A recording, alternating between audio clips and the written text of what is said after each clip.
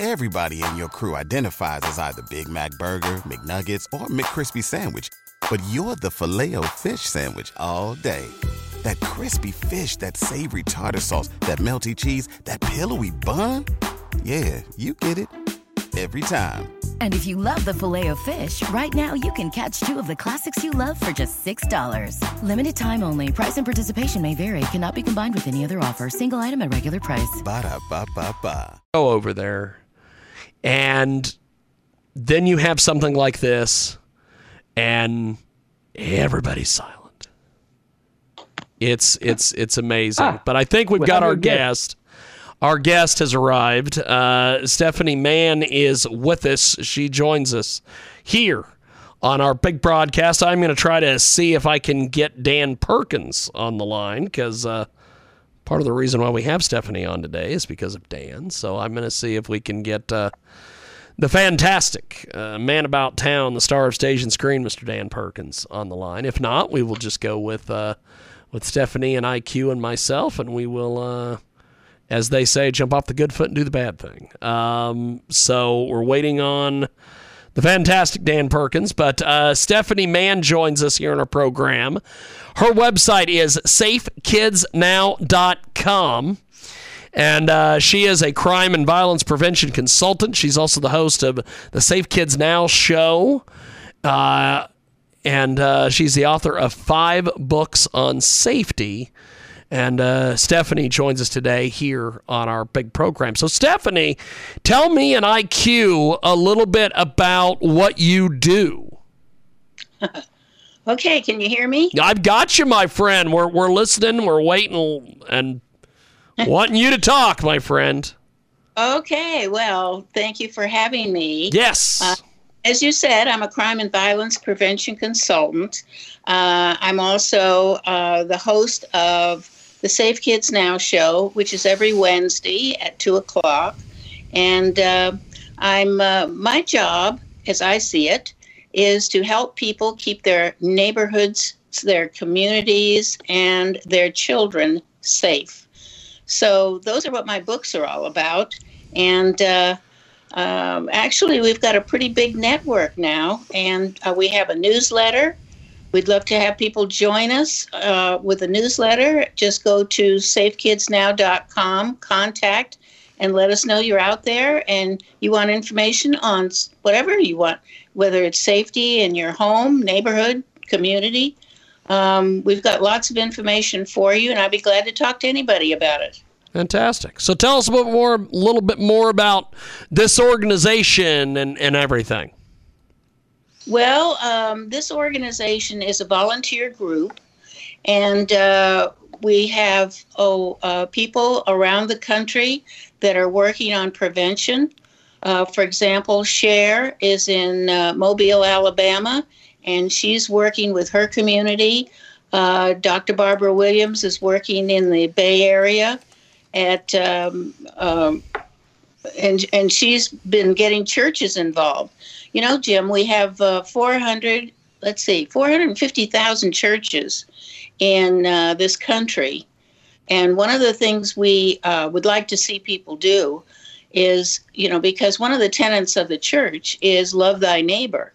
So we would like to see the churches promoting love thy neighbor and get people out to help people connect. Because one of the problems we've got, especially after COVID, is the social isolation that has not only happened to their children in school, but it's happened to parents too. So someone that has no fear of neighborhoods and they're willing to get a friend or a neighbor and go out and talk to some of the neighbors. For example, they can just ask 3 questions. What's your biggest concern in our neighborhood? Have you been a victim? And will you help? And the people that say, yeah, I'd like to see this neighborhood come together. We were once really good with neighbors, and we used to have block parties, or we used to get together once in a while and have a Christmas party or whatever. And it'd be great to see our neighbors again. And we've got some new ones in the neighborhood, so maybe we can include everybody. And, get people together. we need to start building community back into our cities. If we do that, that will definitely make some changes for our communities, because some of the things that people don't understand, there's some real myths around crime. For example, the police can keep you safe. That is a myth. There are only, now this was a statistic before we had COVID, that we had 2.4 police officers for every 1,000 citizens. So it doesn't even make sense to say, the police can keep me safe. What can really keep you safe are cohesive neighborhoods where people know each other, trust each other, and that's what we have to build back into our communities today. We have got a great guest with us today. Stephanie Mann joins us here on our big program. So, IQ, do you have any questions for Stephanie? Of course. Simple question. You have no law and order in America today. By the way, I live in Europe, so I'm the outsider looking in. And my background is from the Middle East, from Iraq. Again, as a foreigner looking in, you have no justice system in the United States of America. And it's not disputable. I know you don't have it. And as you said, it is impossible for 2.4 police officers per 1,000 to protect you. True. And every Democrat city have got the highest number of crimes committed. Why? Because they are soft on criminals. It is part of your education to arm the women in the home. Because that's exactly what's happening now. More women are asking for licenses for guns than ever before. Because they know the police will only come after they are raped or murdered. Not before, obviously not. So my question to you, if you're not doing it, why aren't you doing it? Because the best safety is to have a gun at home. It's nothing to do with Second Amendment, by the way. It's only a realistic situation whereby criminals, you have 2.5 million illegals who came in the last 2 years. Who is subsidizing them? American taxpayers. The very people who become the victims are literally financing the illegals in the United States of America. So I'm not harping on it, I'm just questioning. It's part of your education to arm these people to defend themselves and their families. Well, okay. I wouldn't disagree with you. I think we do have a lot of city leaders that are soft on crime. And anybody that has raised children knows that if you don't have consequences for bad behavior, the bad behavior gets worse. Yep. So I would say having a gun, and this is a statistic too, having a gun in the home is a personal choice, but the chances of somebody in the home getting hurt or somebody picking up the gun by mistake, because we do have people that are killed by weapons in the home, you're 16 times greater the chances of somebody in the home getting hurt if there is a gun in the home. So I think it's a personal choice. It would not be one of my choices. My choice is to surround myself with good neighbors that look out for each other, because I think that's the way it used to be. And I would say at this point that what we've got going on now, and you're seeing the violence in our streets, you're seeing young people that are violent today. I think this is I think evil is taking over here. And the good people, which there are many, most people are very good people. They need to take back their own neighborhoods, their own communities. They need to speak up and demand of their leaders, or elect good, strong leaders that will put people in jail and keep them there so they are not recidivism. We have a very high recidivism rate right now. So it really depends on we the people, and that's what this country was founded on. It was not founded on we're going to shoot each other, or we're going to all become isolated and we're going to get guns and we're going to fight each other. No, the reason this country has been successful for as many years as it has been is because we united as a people, and we got together and we protected each other. Now, whether we get back to that or not is strictly up to the people that run this country, which is the average citizen. The problem in government today is we've got too many people in power that love the power. They love the money. Yep. And they throw money at a problem like the war on drugs or the war on whatever we've had a lot of money thrown, billions of dollars thrown at these problems for years, and it has caused such corruption because when you have money out there and nobody's accountable, believe me, everybody's got their hand in the till. And I've worked in the inner cities for a long time, and I saw it personally. And I've also seen my stepfather was a Washington, D.C. politician, and he told me years ago, Washington is so corrupt, I don't think they can ever clean it up. Well, if we're going to clean it up, it's going to be we the people that do it. I don't disagree with you. In fact, I agree with you 100% that we the people, which is the Constitution of the United States of America, on which it's based, is the only way to solve the problem. I agree with you. The tragedy is you have maybe 40 to 50% of the American people who are brain dead, that no matter how much they suffer under Biden and the Democrats, they still vote for the same people who are corrupt and who are destroying America. And you can have a million excuses why they are like that. I'm not interested, really. All I know is, you're right. If you can create the neighborhood and they support each other, is unbelievably good. I wish you the best. Well, let me just say this, because I think we both agree, and I really appreciate your comments, but you don't need everybody.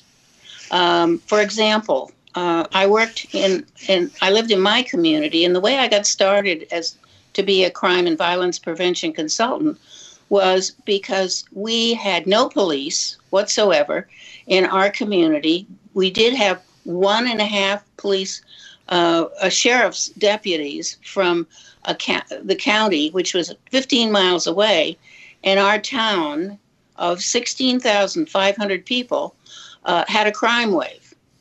Well, the dilemma was no city council, no mayor. What were we going to do? So 10 of us got together, and what we did was we got organized. Now, this is 10 people with a city of almost 17,000 people, and we turned the city around by getting neighbors involved, getting them working together, and within 2.5 years, we reduced crime 48%. Now, I don't know if you can see this. Can you see this, James? Yeah. Yes, we can. Okay, this little book, it's called Alternative to Fear, Guidelines for Safer Neighborhoods. You can find that on our website, and you can read the whole book, how we did it. And anybody can do it. We also have people that want to get started, My First Steps to a Safe Neighborhood, because we're about empowering the people. Yes. And as I said, you don't need everybody, but you do need some key people that are fed up with this. Yes. The pop. we know what you want to say. Yeah. So anyway, it's going to be we the people, or we're going to improve, or we're going down the drink together, because the politicians are robbing us blind. Yeah. Well, they've been doing it for 240 years, maybe less.